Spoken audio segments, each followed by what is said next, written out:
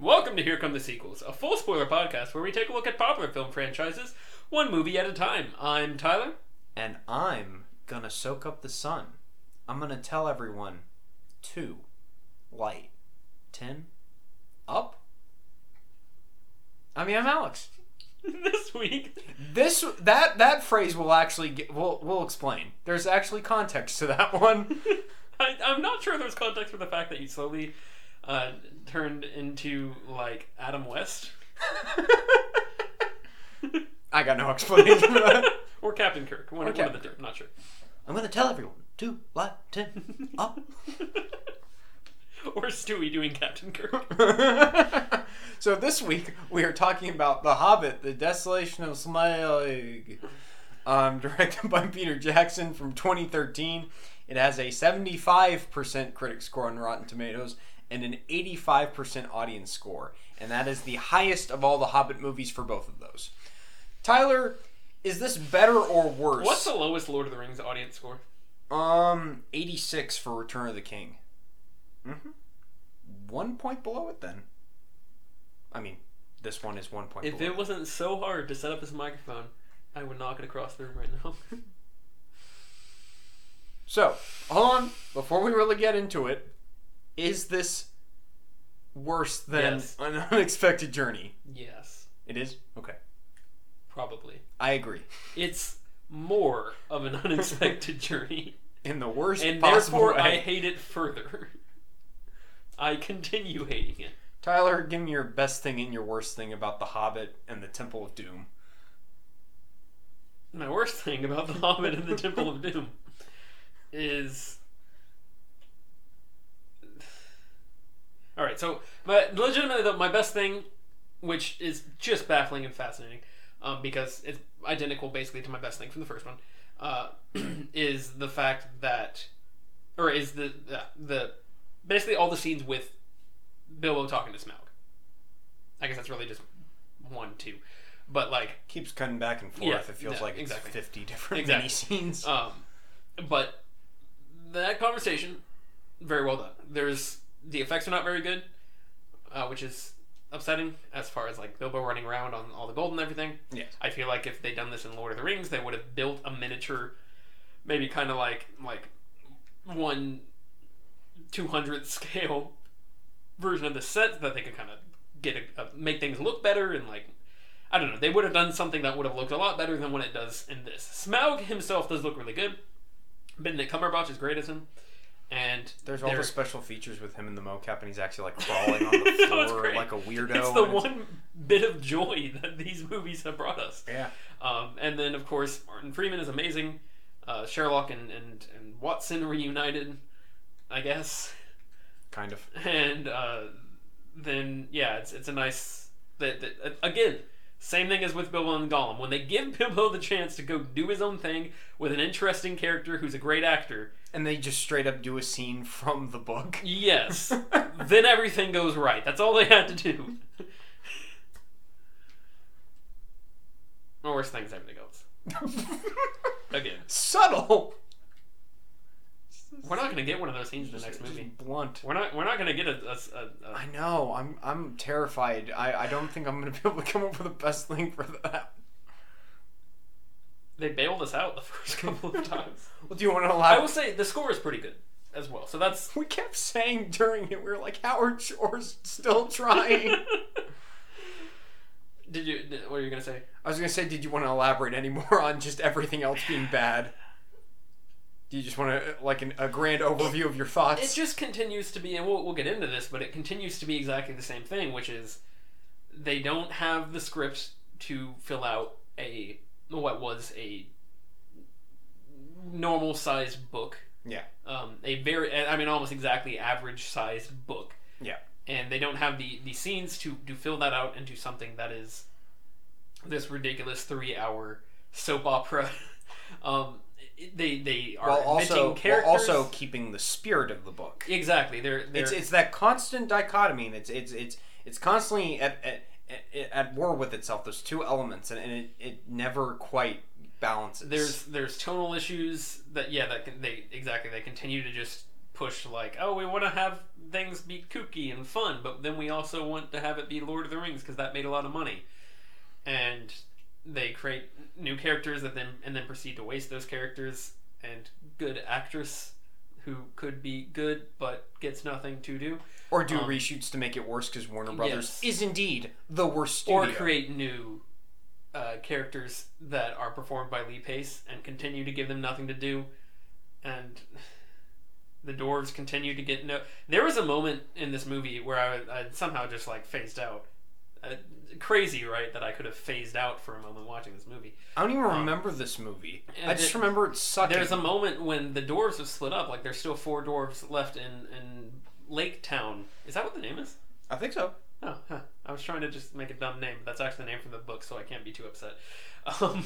But there's the 4 of the dwarves are left in Lake Town, or 4 or 5 of them are, and then the rest of the dwarves are on the mountain. And I didn't realize until like halfway through the final act that not all the dwarves were there. I was like, oh, wait a minute. Yep. Okay, lost track of a few here. That's fine.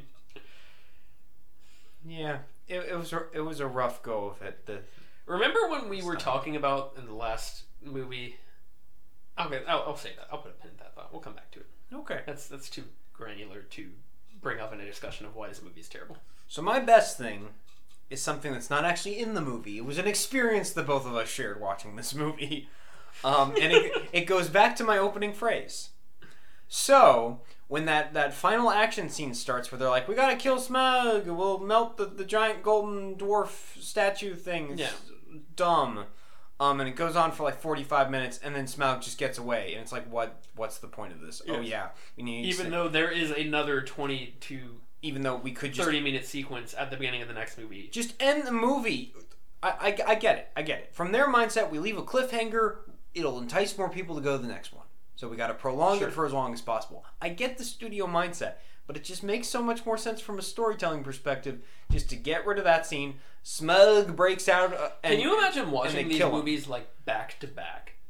It would literally just be massive dragon fight scene, brief 2-minute break, massive dragon fight scene. Yep.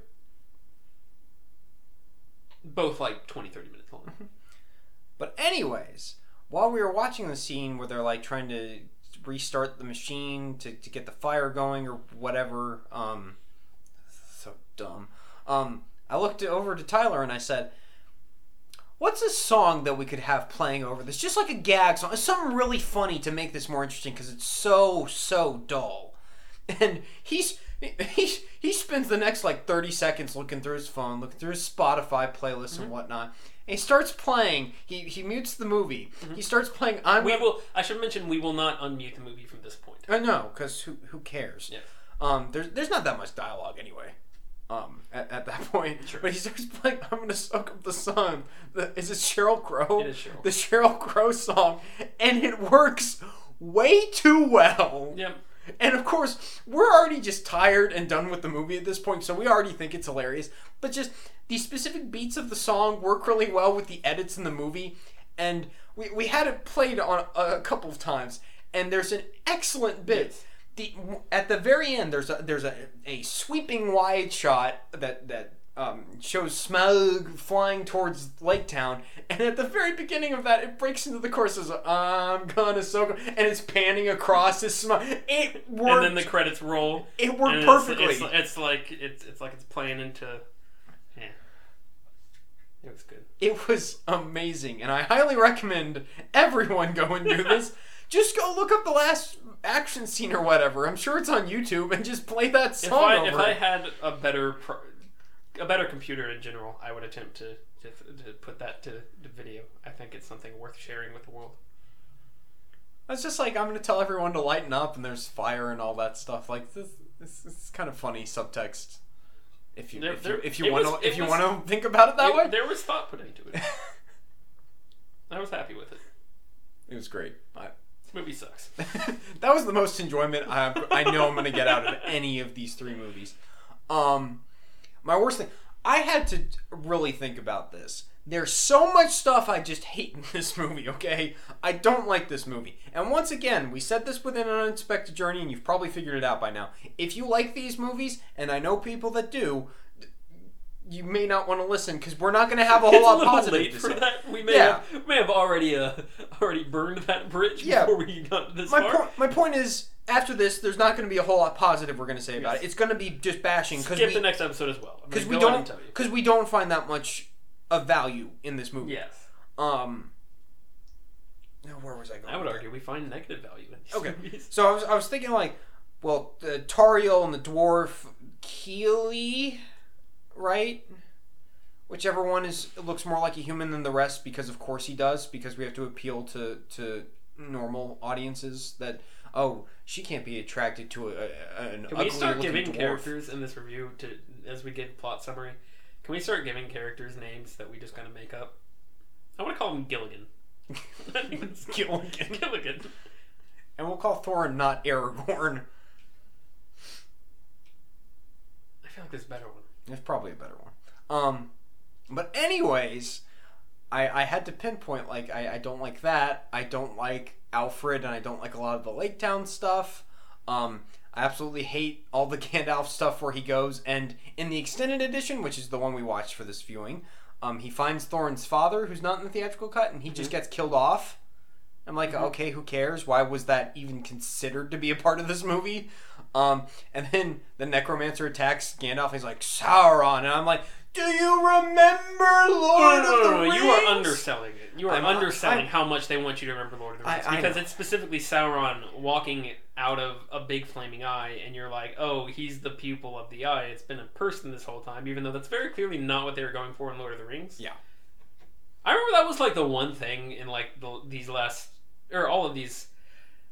Well, really, I guess I don't know. That was one of the few things that when I first watched these in theaters, basically, I was like, "Oh, that's a thing." Yeah. And then watching it now, I'm like, now that we've kind of delved into the depths of how cynical these movies are and the production behind them and everything, I'm just like, stop, please. But then Legolas shows up. I'm like, Legolas doesn't need to be here. And then the thing about like, oh, that's my son Gimli. And it's like, oh, do you get it? Because Legolas and Gimli are going to be best buddies. I know that because I saw those movies. Legolas and Gimli, better known as Wallace and Gromit. I want that spoof now. I want that. Can the next better than this movie? Can the next Wallace and Gromit movie be like a Lord of the Rings spoof? Do they still make those? I think so. Occasionally, I don't know. Okay. But the worst thing that I think it's the epitome of what I really hate most about these movies is in the scene on the river when they're in the barrels. Yes. The fat one, because I don't remember his name. Better known as the fat one. He gets pushed out of the river, and there's just a long shot. It goes on for like 30 seconds of him just comically bouncing from side to side, knocking over orcs and stuff, and it's just the worst thing I've ever seen in my life. Mm-hmm. And I'm like, oh yeah, physics doesn't matter. Who cares? Physics doesn't matter because it's a kid's movie, but also, wait, no, that dwarf just got, like, shot. Gilligan, sorry, just got shot. And now he's, like... And he's poisoned like Frodo was in And he's in shot like Fellowship Boromir was. And he looks like Aragorn. Do you remember Lord of the Rings? Tauriel's there. Oh, God. Why? But yeah, anyways, that is, like... the worst moment, I think, in... I know it's not the worst moment in any of these movies, is it? You know what I'm going to call Tauriel? It's the second worst moment in any of these movies. Okay? Yes. The first most... Or the first worst... I would like to propose a new name for Tauriel, just to spice things up. Kate from Lost? Kit Harington. Okay. No, then we call I want to try and keep track of these names as we explain the movie. Instead of Keely being called Gilligan, I kind of want to call him Amelia Clark now. Okay, I'm on board. I could have anything down my trousers. That's a line of dialogue in this movie. but yeah, the fat guy in the barrel bouncing from side to side like a Tom and Jerry character, that just drives me up the wall to no end. The character itself is not like, I know we've talked about this before, like my levels of characters that I hate. Mm-hmm. It's more just the scene itself that I hate, more so than the character. Well, because the scene would be perfectly fine in a delightful kids movie. That's maybe you can stretch it. Maybe you can make it make the kids sit through it. 2.5 hours. Maybe if you really want to push it, it'd be better than what you did, which is 3 2.5-hour movies. But that's fine. The third one's probably not quite that long, but it's still too long. But you could just do one. You can make a delightful, cartoonish kids movie, and it's the dwarves, aren't they funny? And maybe we get to know the dwarves because they each have a gimmick. Give them a gimmick. That's fine. It's a kids movie. Make them laugh. Make them entertaining. I mean, don't. All the humor in these movies comes from the fat one doing things because fat people are funny. They fall on stuff and they like fart. And like they land on people and they get really hurt. I don't think they ever go for a fart joke. They go for a couple of burp jokes. I thought there was one last movie. I could have sworn. I know it's a burp joke. There's one. I don't remember a fart joke. Maybe. Anyway, they eat a lot of stuff. This is the level we've been reduced to, folks. And they look funny. They got like big noses. Except for when you're supposed to find them likable and endearing, and then they look more human. Yes. No, I'm talking about the fat one. Oh. I'm talking about fat people. Okay. That's okay. Yeah. Mm-hmm. And then it's like, oh, he's extra scared. He's got that fat power going, so he runs faster than all of them. Right. Because it's funny to watch a fat person run really fast. What's this, the Three Stooges? Is this the Three Stooges or a prequel to Lord of the Rings? You need to make up your mind, okay? That's an insult to the Three Stooges and also Lord of the Rings. I just want comical like curly noises. Whoop, whoop, whoop, whoop, whoop. Sure. Why not? That would make me like the movie more as he's bouncing from side to side. Whoop, whoop, whoop, whoop, whoop, whoop.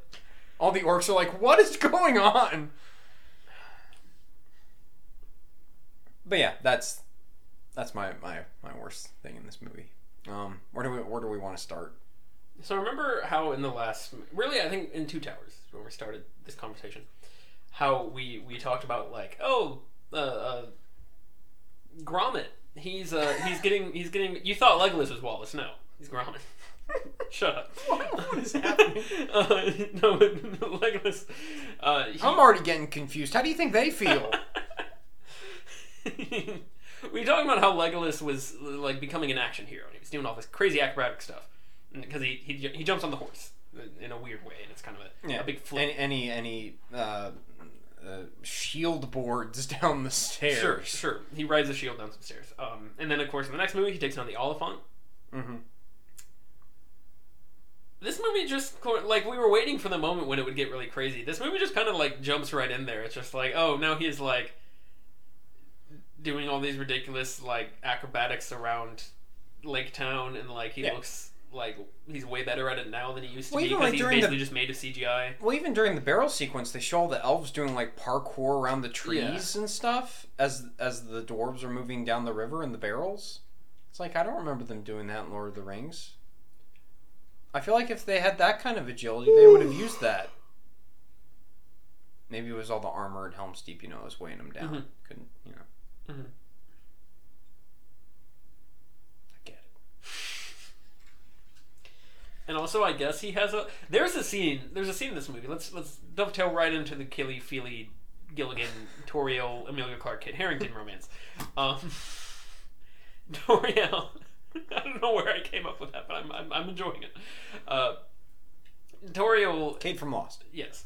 There's a scene where Legolas is like, "Let's go," and then she's like, "I'm gonna stare at the camera," and there's a good like minute-long sequence where she is clearly deciding between whether to go with Legolas and to go with dwarf guy on the table. Yeah, and we don't get any like actual dialogue from her or like hear her thoughts. She doesn't like stick up for herself to Legolas or anything like. And then at the end, she's like, "I'm gonna save him."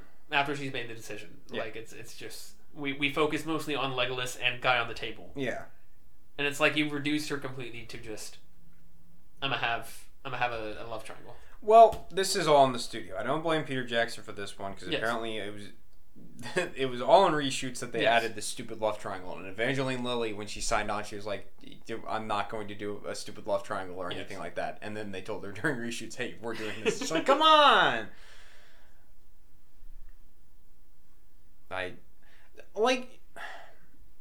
Even if you're going to do a love triangle, at no point do I feel like she's in conflict. Yeah. Like, she's pretty much immediately taken with Gilligan.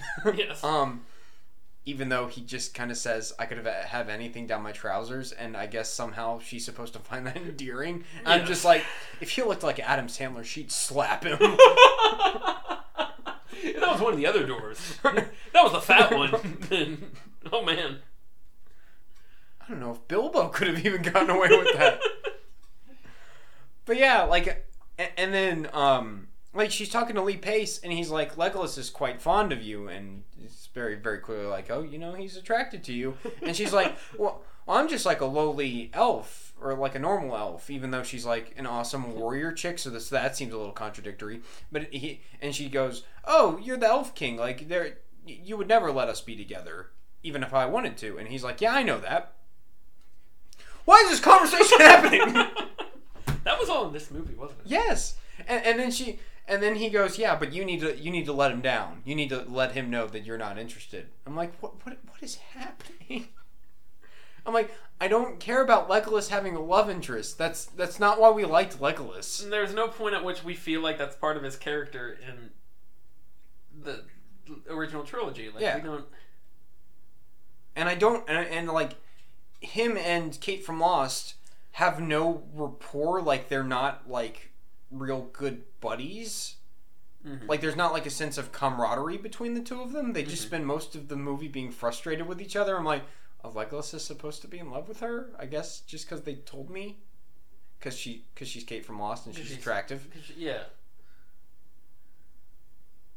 These movies are so superficial. You remember Lord of the Rings, where it's like they gave us reasons to care about the characters and their relationships? Remember Lord of the Rings, where there is they explored an unrequited love, like relationship. I know you didn't like it very much, but I'm guessing you're missing it now. Oh yeah, you know it. And they explored an interesting relationship well, that isn't the most Here's stereotypical the romantical subplot Here's in the a thing. movie. I know Eowyn only knew Aragorn for like a couple days before being like completely taken with him, but at least Aragorn did things. Like, I understood. I found it to be a bit of a stretch, but I understood her attraction to him. Yes. Here I don't get it. I was attracted to him. I don't but it's like, yeah, it's superficial, but it's supposed to be superficial. It's supposed to be like, oh, she literally just likes him first looks and doesn't understand anything about him or his backstory, and so therefore she comes to know him over the course of the thing, and she's almost driven more in love with him, but she's also realizing that like that's never going to be a thing. Like, she's never going to be able to be with him, and gets over that, and that's an interesting angle. That's an interesting character arc. It doesn't end with the two characters getting together to fulfill fan fiction that I guess Warner Brothers thinks was going to be made about this, and it's just like it's a very unique angle where it's like you have an established they could have made Eowyn, Arwen, Aragorn I just realized all those characters have like the names all sound very anyway. It could have like I said about Sauron and Saruman. I found that very confusing at a young age. And Smaug. S names. Just stay away from but, Sam. Bad guy. Terrible guy. Sandman. It's pretty bad. No, that's not a bad guy. He's just doing it for his daughter. He's not a bad person. He just had bad luck. God, I hate that movie. Spider-Man 3. Terrible movie. There we go. Anyway. Spider-Man 2. Arguably worse. Absolutely. But I'm just they could kidding. have easily made the three of them into a love triangle. Instead, they handle two separate relationships. They handle Aragorn and Arwen basically long distance, and Arwen fighting with whether to give up her kind of immortality, or it's not really give up her immortality, but just give up her chance to go to the West and be with her people. It's between her people and between Aragorn and their conflict. Aragorn's never really in conflict. He always knows who his love is, and he's never going to betray her. Yeah. And then Eowyn is obsessed with Aragorn. Like, that's that's all interesting angles, and it leaves all these characters in interesting places and gives them ways to grow. This is just like, she likes Legolas because he's Orlando Bloom, I guess, but then she also likes. But does she? Other guy. She doesn't actually like Legolas. Supposedly, according to Lee Pace, she likes Legolas, and then she likes Gilligan because he's got a hot face, even though he's a dwarf, and I don't even know how that works. And then they go to Lake Town, and she finds him, and it's like, oh, she's Arwen for his Aragorn because she's getting him the plant. Even so far as she gets the plant, and then like you remember when Frodo he first sees Arwen, and there's white light surrounding her because he's going crazy, and they do the exact same thing with Tauriel. Yes. And I'm just like, do you remember Lord of the Rings? I hated it. I hated it all. So at what point did this movie really lose you? For me, I was... Much more quickly than I expected. Honestly, it was kind of during the spider sequence. Yes. Because it's very strange. Oh, we need to talk about first of all, the spider Werewolf sequence. Man as well at the beginning. Yeah, that just happens. And doesn't he just like show up for 30 seconds in the next one? It's like, oh, he's in the battle too. I think there's more extended footage of him, maybe from what I've heard. But yeah, and that's the thing, is that in the book, it's very similar. It's like they stop by his cabin. I mean, they stay a little bit longer with him. I think they rest there a little more. It's supposed to be like this is because in Tolkien, every time they stay with some nice character, it lasts for like 5 years. Correct. And then yeah, they stay with him for a while, and it's supposed to be kind of like their Welcome to Tolkien, where urgency it's non-existent. They're supposed to be, hey man, he fought in World War II. He knows bureaucracy, okay? He knows red tape. Can't get those moving permits yet. You gotta let the hobbits stay for a while. But yeah, the idea is that it's the last resting place, and they're, I don't know how much they really, or how much he really emphasizes the fact that he turns into a bear. And then by the in the final battle, he shows up, and like, I don't think there's a ton, because again, the battle doesn't really happen in the book. Like it does, but it's all Bilbo is out. He gets knocked out early on, and then he wakes up and the battle's over and finds out what happened. But I remember some copy of The Hobbit I had this massive, awesome painting. I think it was like one of the illustrated. I think I checked out maybe from the library, like the super nice illustrated copy. It had this massive, cool painting of Bjorn, the bear guy, smashing through orcs. It's a giant bear. Always super cool to me. Which, I don't know. I guess that's more of a complaint with the next movie, but it's he feels like a character in the book, is the best I can say. In this, he's just kind of there. It's a weird point. It's weird to leave the movie off at the end of the last movie. It's weird to leave them off at the with the eagles. Yeah. And then jump to this, which is another point where we're going to not move forward right away. Yeah. Like, to start off the next movie by being in the exact same place, just in a different place, if that makes sense. Like, in the exact same. And they kind of do that with Lord of the Rings. Frodo and Sam are pretty much in the same place. But see, Lord of the Rings is not a binary, is there an action scene happening or not? Yeah, that's true. This is what these movies are. It's literally set piece following set piece. Set piece after set piece after set piece. There's some breaks in between. Yeah. Lord of the Rings is mostly breaks, almost, until we get kind of into Return of the King. And then it's earned. Yes, and then it's... most of the movie being action. The movie is a set piece. The final battle really is all just one massive... Yeah. Culmination. Climax. And so it's... Yeah. I don't know. Indeed. The spider scene is great because the spider scene... It's not great. I mean, that's a sarcastic moment. The spider scene is... Got him. Is quote-unquote great because it's literally just the bug scene from King Kong but with spiders and no one dies. Yeah. And they have swords, I guess.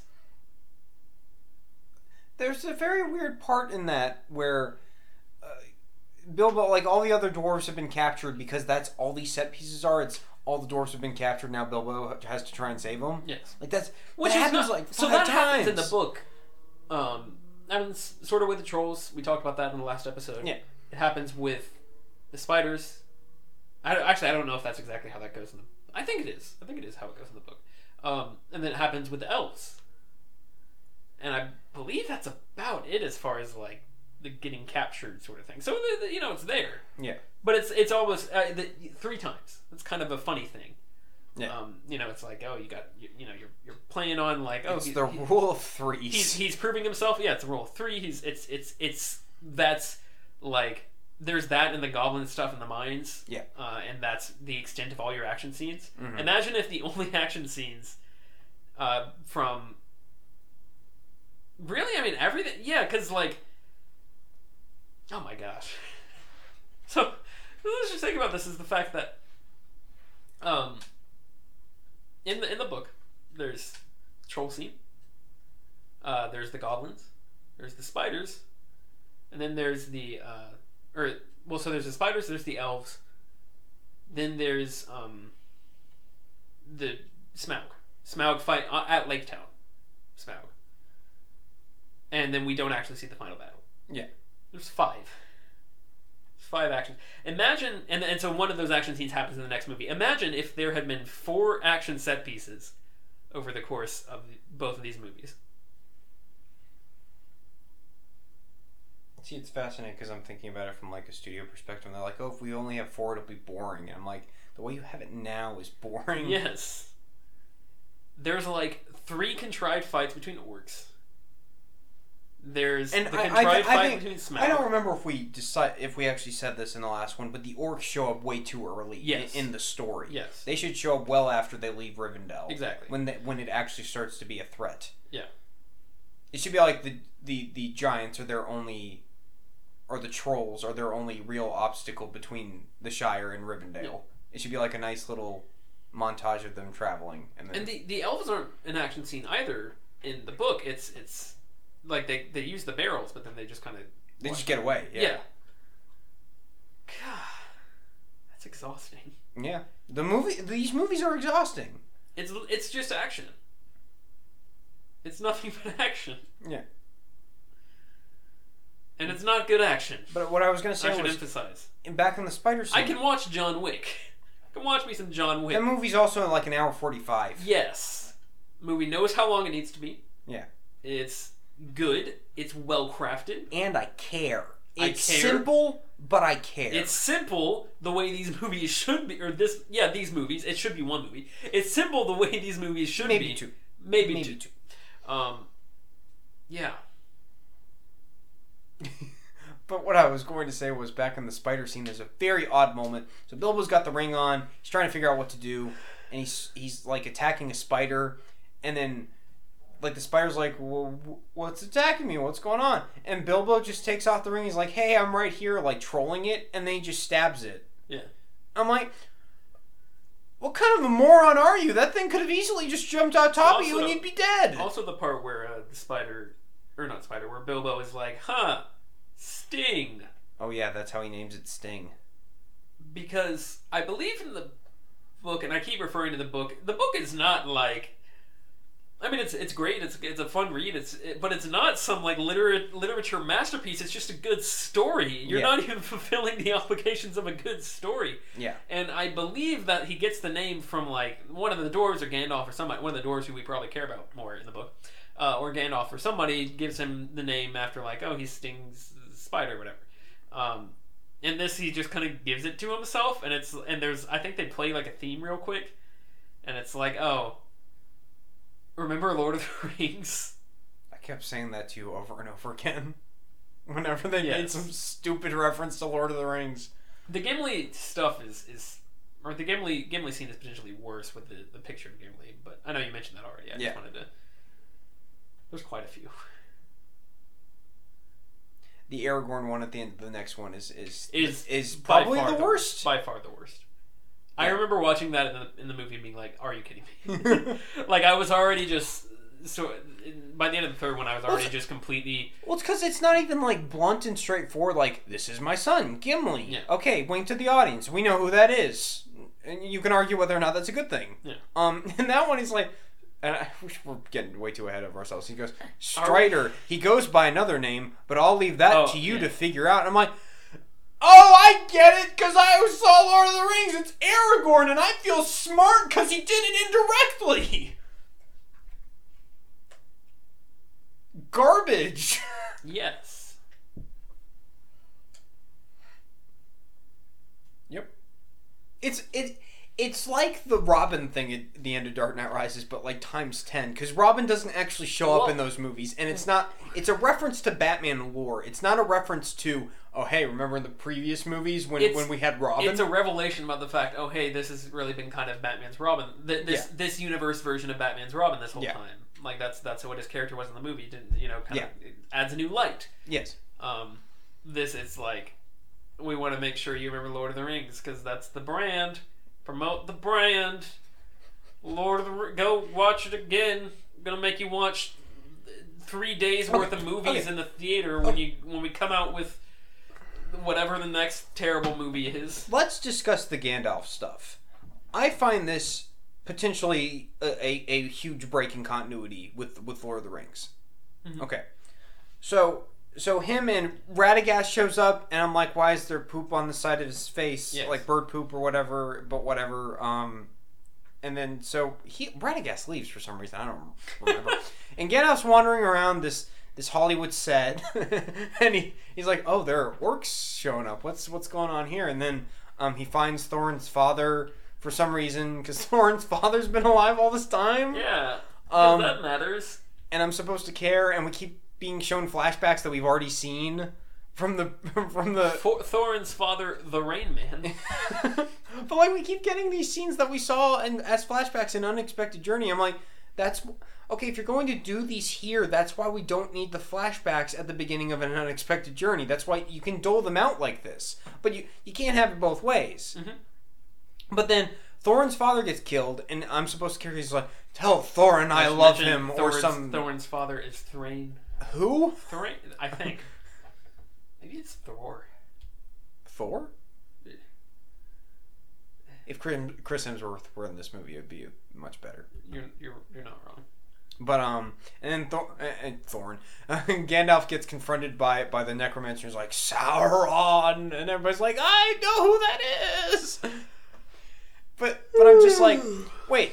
So in Fellowship of the Ring, he seems very confused about what this ring is that Bilbo had. He's like, I think it's an ancient evil. I need to go figure out what's up with this. Mm-hmm. So he goes to Minas Tirith and he does research, and he's like, it belongs to Sauron. Sauron's doing things. Oh no! And like, right.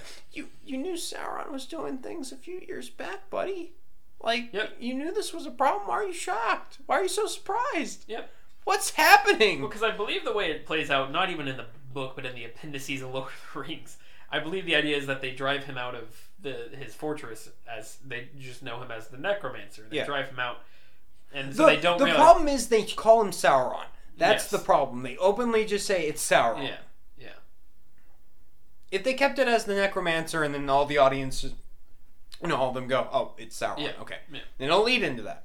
And if Saruman at the end of the next one, instead of saying I'll go deal with Sauron, he's like, I'm gonna go deal with the Necromancer. It's like, okay, fine. Yeah. Still dumb, but not quite as dumb as what you did. Yes. But it would have even been effective if it was like, oh, they call it the Necromancer, and then you see Gandalf, he gets knocked out or whatever, and then once he gets knocked out, like then you see the big stupid eye thing happening, and so it's like, okay, we get it, it's Sauron. Yeah. The visual metaphor looks creepy because he's standing over Gandalf, and we love Gandalf, and Gandalf's knocked out. Even though he somehow looks like 1,000 years older than he does in Lord of the Rings. Sure. Magic. I did find that less distracting in this one than I did in the first one. Maybe that's just probably because there's not as much focus on him in dialogue. Yeah. I just don't It's just him sort of generally being baffled by what's happening. I mean, I get the point of writing Gandalf out of both in the movie and in real life. I get the point of writing Gandalf out of the movie and be like, just give him something to do. He needs to be away with the dwarves, have problems with the elves, and like, I get all that, but I just feel like you should somehow streamline it so Gandalf doesn't have to go on his own adventure and he just stays with the dwarves. I don't know. I don't know. Do we want to talk about the moon door scene? We can do that, but first, so make sure I'm correct here.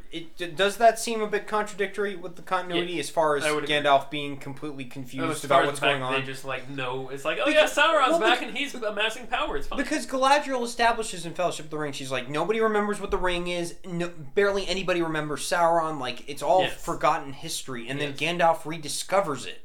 Yes. But then, apparently he knew it the whole time. Mm-hmm. Just not the ring part, but he knew Sauron was around. It's very strange. I don't know if that's a complete, continuity I kind of agree. But it's... I haven't thought about it because I don't care enough, but that's a good point. See, this is where my mind automatically goes. I automatically start trying to piece together continuity stuff. Right. Because that's just what I do. See the Terminator Genesis review for more. Or don't. But okay, yeah, continue. The moon door. Okay. For all I know. Sure. That was a Game of Thrones reference that no one's going to get. Unless you watch Game of Thrones. No. Don't worry about it. I guess, is that called the moon door in Game of Thrones? I think so. Oh, okay.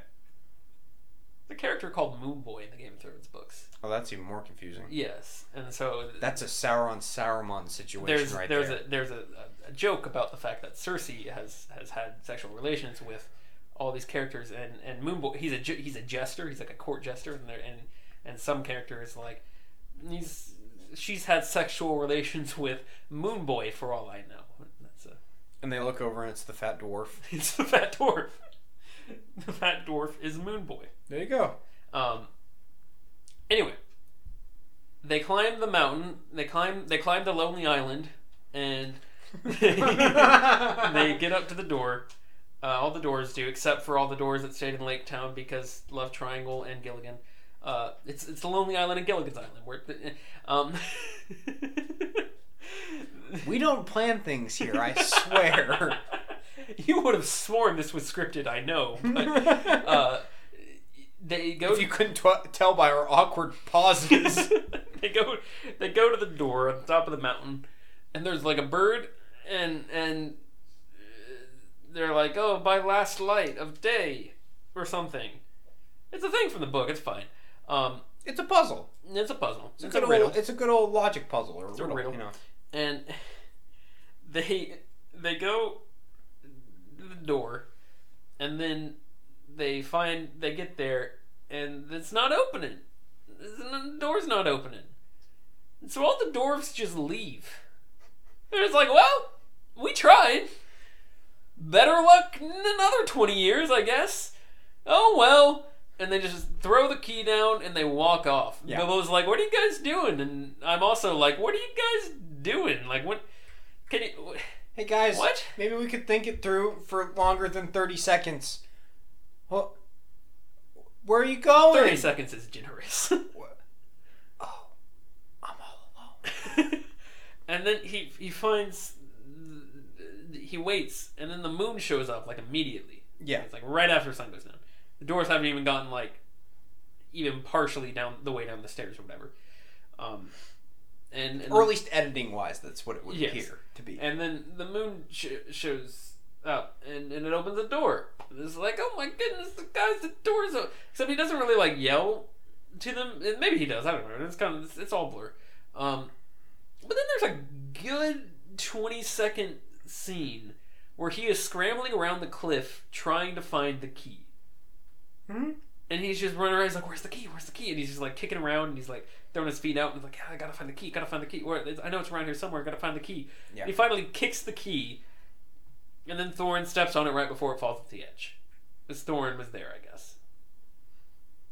And they're all like, "Oh, we were just trolling you, Bilbo. We were behind this bush the whole time. We knew you could do it, buddy."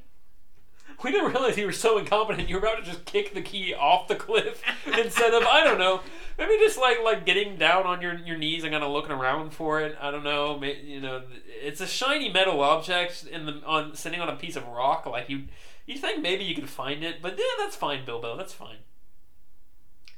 And then remember in Lord of the Rings when as one does, they're going through the big falls. They're going. Well, they're not to the falls, but they're going down the river, and they see the giant, majestic statues. These are statues. They look realistic because they're miniatures that they built and then they filmed around. The boats or CGI, but they filmed in close to the statues. These are the miniatures. One of the coolest scenes in the movie. Yes. No dialogue. One of the coolest scenes in any movie. I'm surprised they didn't cut it for time reasons. Except they didn't do that in Lord of the Rings because they were aware of what a great little moment of tranquility and just sort of absorbing your majestic surroundings and accepting the fact that the world is much older and larger than you will ever be. Yeah. They appreciated that, and they were like, that's important for pacing and for character and for understanding the world we're in and world building. And so remember that scene. And then remember this scene where they get inside the mountain and they walk inside, and they turn around and there's like a little plaque, a little cute little plaque. It's like a spelling bee award, and it's sitting above. It's like a spelling. It's sitting above. It's sitting above the door. And they turn around and they see it and they're like, oh my goodness, would you just look at that? And they like stand around and they talk about how majestic and amazing it is to be back in their home, and they're all so excited. And none of them are speechless. They're all just happy and like, oh, this is amazing. We're back in our home. Oh my goodness. And there's no sweeping wide shots. There's nothing that looks particularly stunning. It's kind of just a brown scene. They're all just crowded in this hallway. Movie's ugly. Movie's very ugly. They're all just crowded in this hallway, and they're kind of looking around, and they're like, "Oh, look, that's a thing we recognize, I guess." Mm-hmm.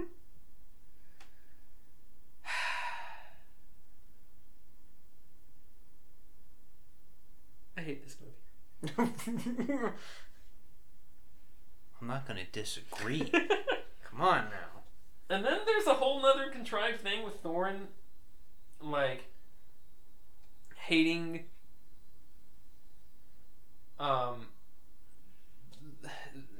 like, Bilbo or whatever, or being like, oh yeah, we can throw Bilbo to the curb even though he saved us, like, 5 times, and I thought our character arc in the last movie was that now I love Bilbo. And it's like, nah, he can get you my dragon, it's fine. It's gonna be fine. And then the old wise one but then it's even better has to yell at him. Then the old wise one yells at him. Yes, the old guy, the only other distinctive dwarf, yells at him, and he runs down the stairs and to go find Bilbo. But then he holds Bilbo up at hostage for the Arkenstone. So like, actually, he didn't learn anything. He was just like, maybe if I go now, I can get it. Yeah. And then Smaug shows up and starts trying to kill him. And the rest is history. And then the movie goes on for another 45 minutes. Isn't? I know we had it muted, but I believe Bilbo's last line of the movie, and the last line that leads us into the credits, is, "What have we done?" Yep. You can read that on multiple levels. That's all I'm saying. It's funny, too, because it's also not Martin Freeman's fault. Yeah. We should probably talk about the Bard and Lake Town and Alfred. There's also other fat guy who's not the dwarf or the goblin fat guy who runs Lake Town. Oh yeah, Stephen Fry. Yeah. British comedian. National treasure. But not the Nicolas Cage kind. Sure. Who plays Mycroft in the second Robert Downey Jr. Sherlock Holmes movie. You know what's better than The Desolation of Smaug? He's also in V for Vendetta. Sherlock Holmes 2. You know what's better than The Desolation of Smaug? Probably V for Vendetta. I haven't seen it. It's a good movie. So it's better than The Desolation of Smaug. Correctamundo. The problem is what's the guy's name? Luke Evans. I like Luke Evans a lot, and I feel like he's just very bad at picking projects. Like he plays Zeus in the Immortals movie with Henry Cavill. That's just a very also strange in movie. one of those monster He's in Dracula Untold. Yes, that one. Yeah. The first attempt at a universal modern day Right. cinematic universe with the monsters. Mm-hmm. So that failed, and then they did The Mummy, which also failed. So They'll probably try again. I watched The Mummy. The only thing more embarrassing than that is that I watched The Hobbit: The Desolation of Smaug. I'm amazed that we're this far down on this, and we're only in the second. Like, we haven't even gotten to the one that's the most offensive. Yeah. That third one is trash. Yeah. The most amazing thing is just, maybe it's because we watched Lord of the Rings in such close proximity. I had higher hopes for at least the first two movies. I believe it was last week that you asked me, are the Star Wars prequels better or worse than these? Yes, I did. That was a question I posed, and I was going to ask that at the end of the third one. Now you're starting to rethink it, aren't you? A little bit. I had been under the magnificently false impression that these movies were still relatively competent. I don't know what gave me that idea, but for some reason I thought that they were all right. Yeah. And I'm learning that they're not. Yeah. I gave the first one an F, didn't I? Mm-hmm. God. I don't have that much more room to go down. Yeah. But Luke Evans, he's in Immortals. I think he's one of the Fast and Furious bad guys. Like, I feel like he should be a movie star. I feel like he should be a leading man in something, and he's just not. And so, like in this, he's not bad, Right. and I believe in the book they're just like, oh, some random guy killed Smaug. Like, at least... No, it's established that. But there's not a whole lot of focus on his character, right? Isn't it kind of just... I don't know. There's a decent little bit. It's not nearly as... The problem... I mean, the reason we spend so much in Lake Town is because of the elf, orc, dwarf, stupid subplot. Yes, and there's a whole action scene where Legolas is, like, chasing... Not Doesn't Azog. the guy who gets healed in this one die in the next one? Yes. And then we get the famous line, or infamous line from Kate Right. from Lost, where she goes, "Why does it hurt so much?" I'm like, yeah, I'm asking myself the same thing watching these movies. I like to imagine that they were doing reshoots, and that was like the last scene, and they were like, "All right," or they didn't really tell her maybe that they were filming, and that she just sitting there. She was like, maybe just trying out some lines, trying out some feels, and she's like, "All right, why does it hurt so much?" Or like, "Man, why does it hurt so much?" Or, "Oh, what about why does it hurt so much?" "Oh no, not that one." "Oh, we got it." What? Like, what's the most melodramatic way she can say that line? Yeah. Why does it hurt so much? And then, Evangeline Lilly's a good actress. yes, that's what I'm saying. Is she is a better actress than that? And I would imagine none of the actors in this are bad. Yep. It's just most of them are playing caricatures or one note or half note characters. Right. And I don't care about any of them. But anyways, the Lake Town stuff, it's not Azog, the Pale Orc or whatever they call him. It's his henchman, like his second in command, that Legolas apparently has a beef with, and there's like an extended action scene between them at the end of this movie. Mm-hmm. That's intercut with them trying to take out the dragon. And I'm just like, okay, I barely care about Legolas in the movie as is. Who cares about this? He's not even the henchman. He's the henchman's henchman. What is going on? I don't know what to tell you. I'm at a loss. Like, why not just have him fight Azog?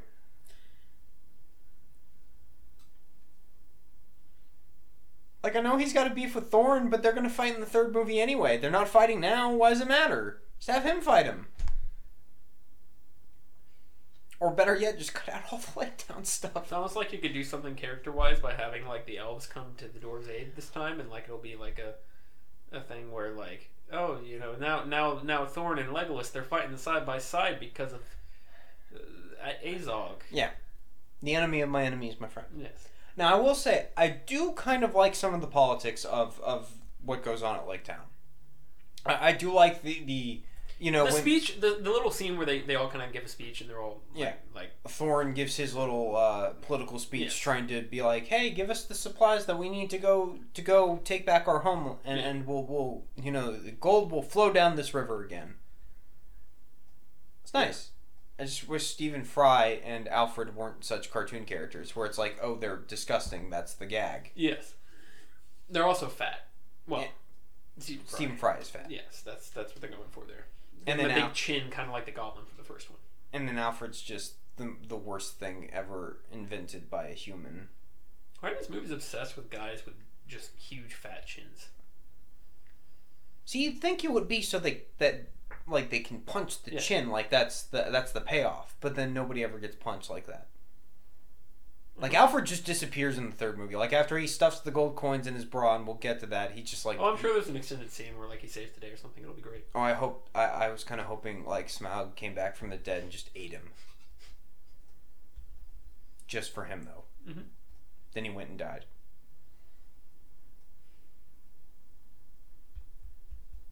Yep.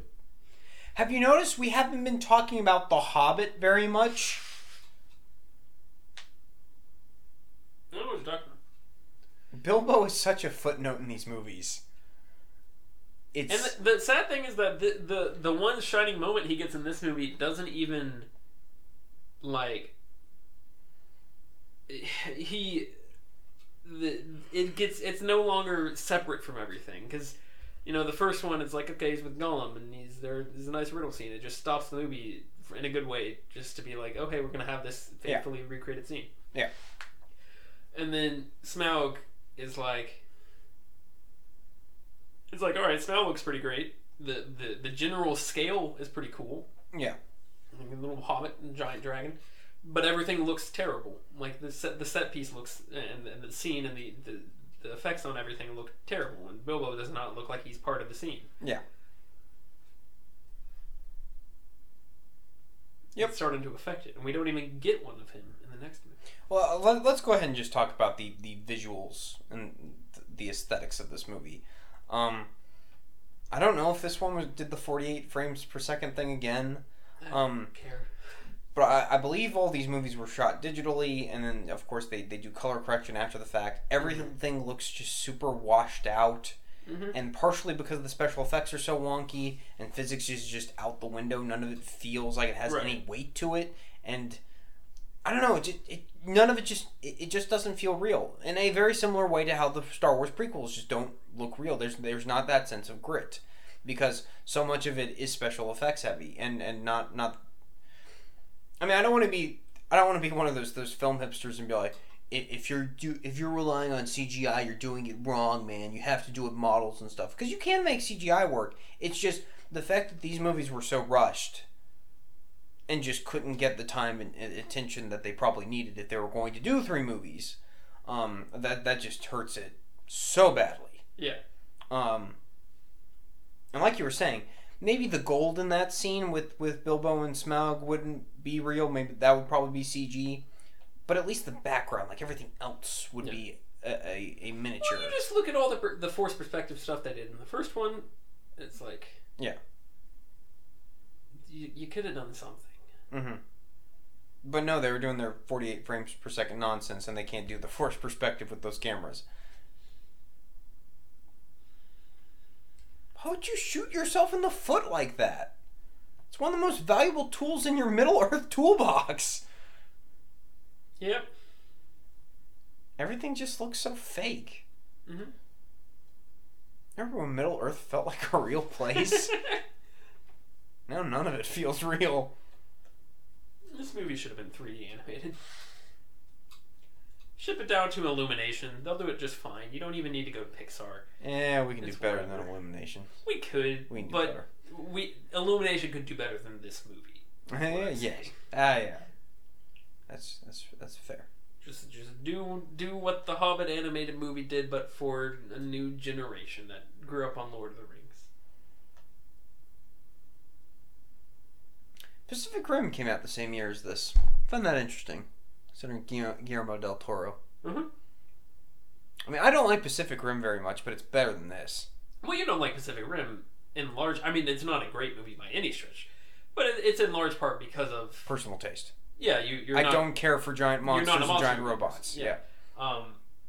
Yeah. Like I said, my least favorite part of Power Rangers is the Megazord stuff. I find it much more enjoyable when it's just them on the ground fighting. One of these days, we'll have to figure out where that came from. We'll have to analyze why you grew that attachment.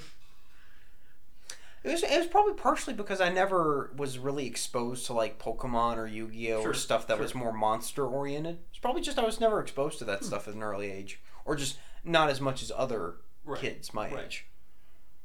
Like I said, it was pretty much Star Wars, James Bond, and Batman. It's pretty much just how it's been. Star Wars has big monsters. You don't hear me talking about them though, do you?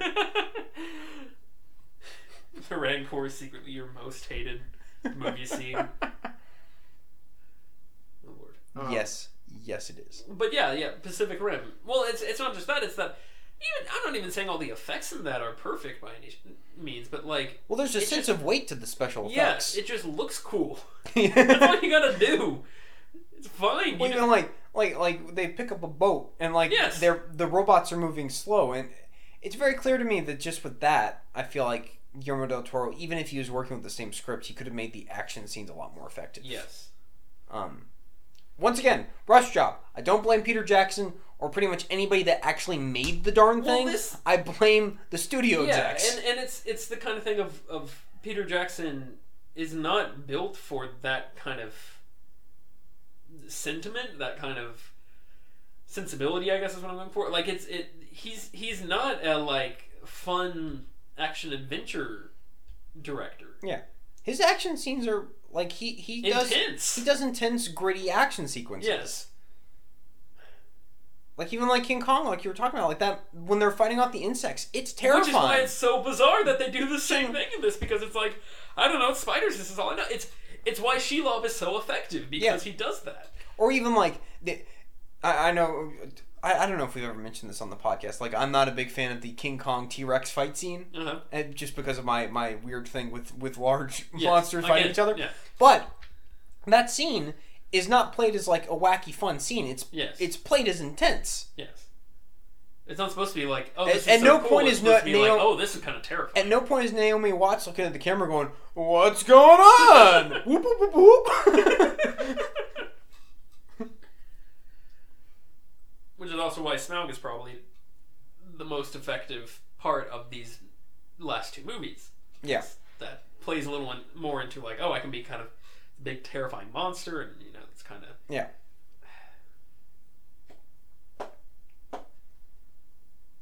I think we've covered most of what we've wanted to cover I would agree with this movie. I'm ready to be done. Now, okay, let's go over the extended edition versus theatrical cut real quick. I don't remember what is extended versus theatrical other than Thorin's father showing up and then getting killed. That's pretty much it, right? I mean, there's smaller stuff, but...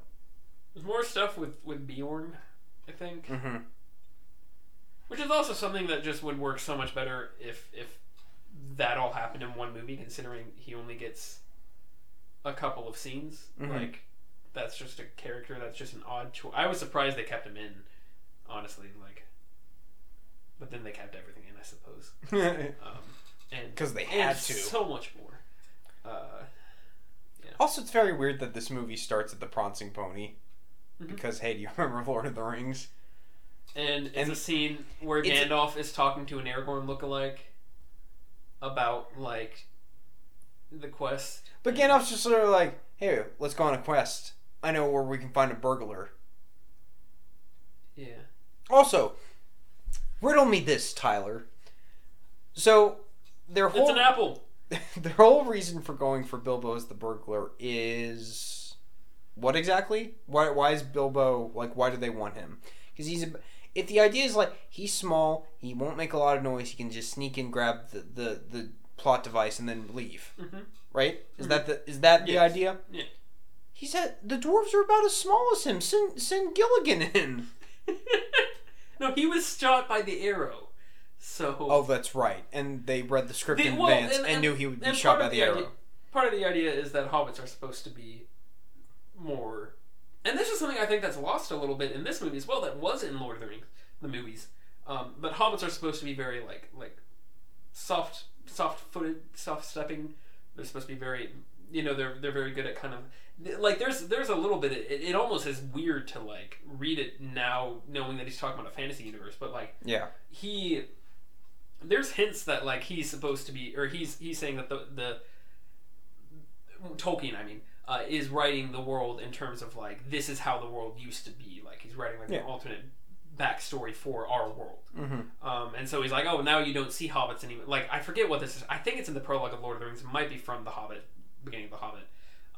But he's talking about how you don't see hobbits anymore because they're all hiding in.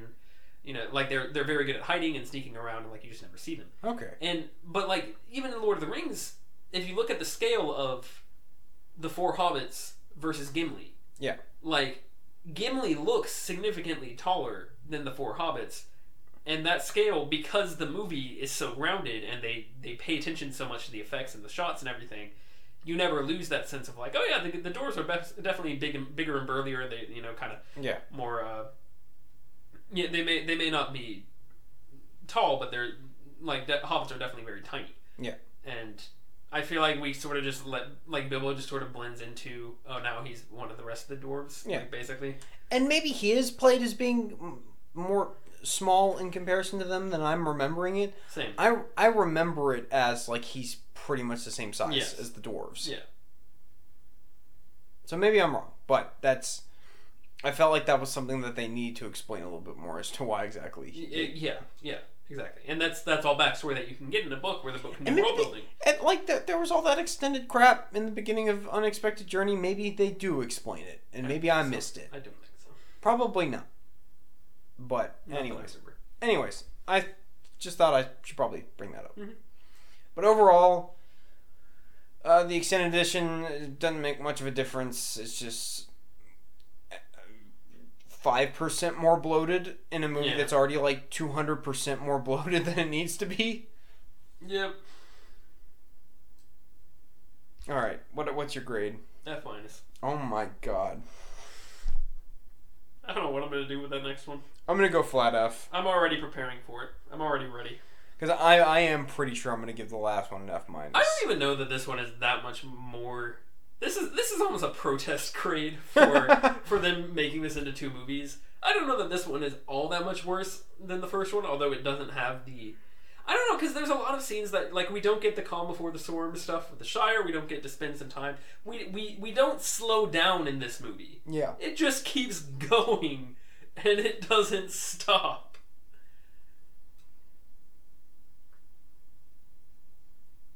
This movie wants me to take a nap. Yes. And by that I mean go into a coma so that I never have to watch these movies again. I feel like the more obvious choice would be to just burn all copies of these movies.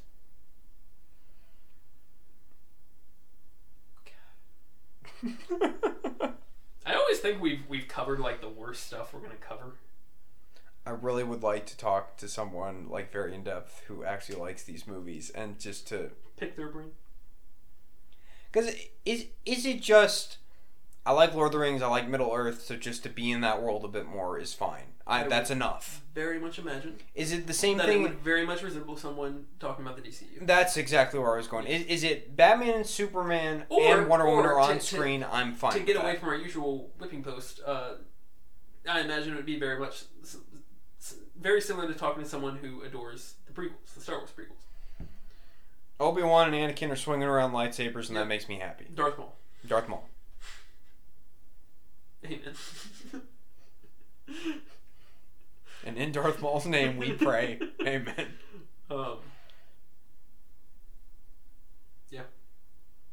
It's funny that all three of those have probably been... I don't think The Hobbit has nearly as passionate of a fan base as either of those two. No, probably not. I don't know. It's just very, very bizarre. Yeah. I Is this the worst example of studio meddling? Yes. Is it? Because okay, what other things do we have to rank? Justice League. Fan Four Stick. We got Justice League, and we could probably tie in Suicide Squad, like both of them together. But Suicide Squad, I don't know, that almost rings more to me as they never really knew what they were doing with that from the beginning. Yeah. I don't know that that's necessarily as much studio interference as it was just like no one really has a clear vision. They're just like, yeah, DC, and then sort of just hoping for the best. Yeah. And then not succeeding. So Justice League, Fan Four Stick. We like Solo, so that's not a problem. Is it weird if I think Zack Snyder comes out looking better after Justice League than David Ayer after Suicide Squad? Yeah, because Zack Snyder's not on record saying F Marvel right as his movie premieres. I mean, he said Ant-Man's a vanilla, whatever ice cream flavor of the week. Yeah. Like, he's not technically wrong. It's just better than all of his movies. I don't know how we always end up on this. I do. It's because I lead us there. I brought it up this time, though. I have no one to blame but myself. No, I've implanted it. Like That's fair. That's fair. I've reached into your subconscious, just constant repetition. Inception.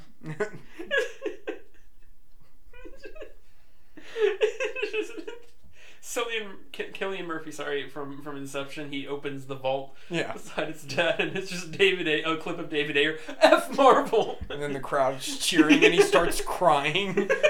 And he looks over, and his dad's dead. It's Jared Leto Joker. Oh. Best part is it's a Christopher Martha. It's a Martha. Oh my God. And the best part is we're using a Christopher Nolan movie to make this joke. Exactly. All right, You'll notice that it's fun for us to make fun of the DCU.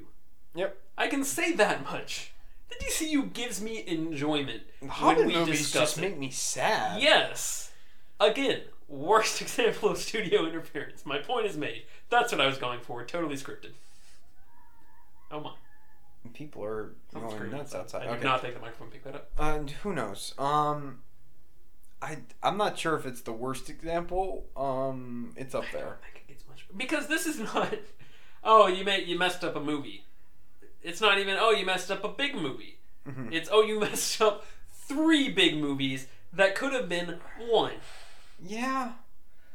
And they're 3 big movies because you wanted it to be 3 big movies. I just think Justice League, just because it's so transparent as to what stuff is reshoots and what stuff is not. Like, it's very distracting. Again, which stuff is one Snyder movie, and Whedon. that universe was already sort of broken. This was, you followed up possibly the greatest cinematic achievement of our time with this. Yeah, you're making a convincing argument. I'm not saying that you're not. It's making me think good things about the DCU and the prequels. Because the prequels, I'm like, you know what? George got to do what he wanted. He didn't let no one tell him what to do. He was just like, I'm gonna do it.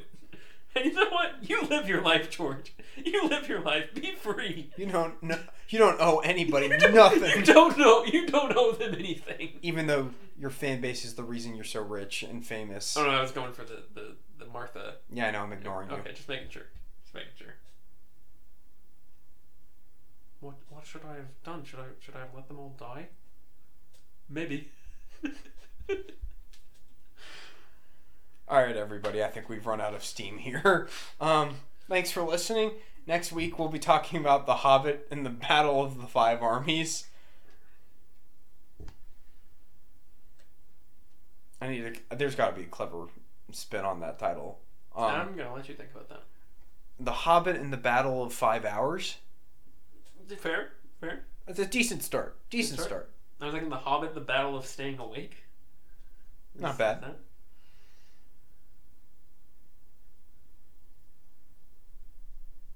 I don't know. We'll think about that one.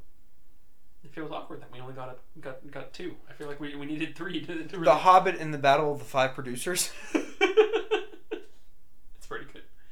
Was that not part of Lindsay Ellis's video on that? Was it? Didn't she mention something about the Battle of 5 Studios or something? Oh, she probably did. Yeah. Good enough. Yeah, because there were multiple studios involved. Yes. think she mentioned the Weinstein Company being involved in at least the first one. So yeah. that's fun. Woo!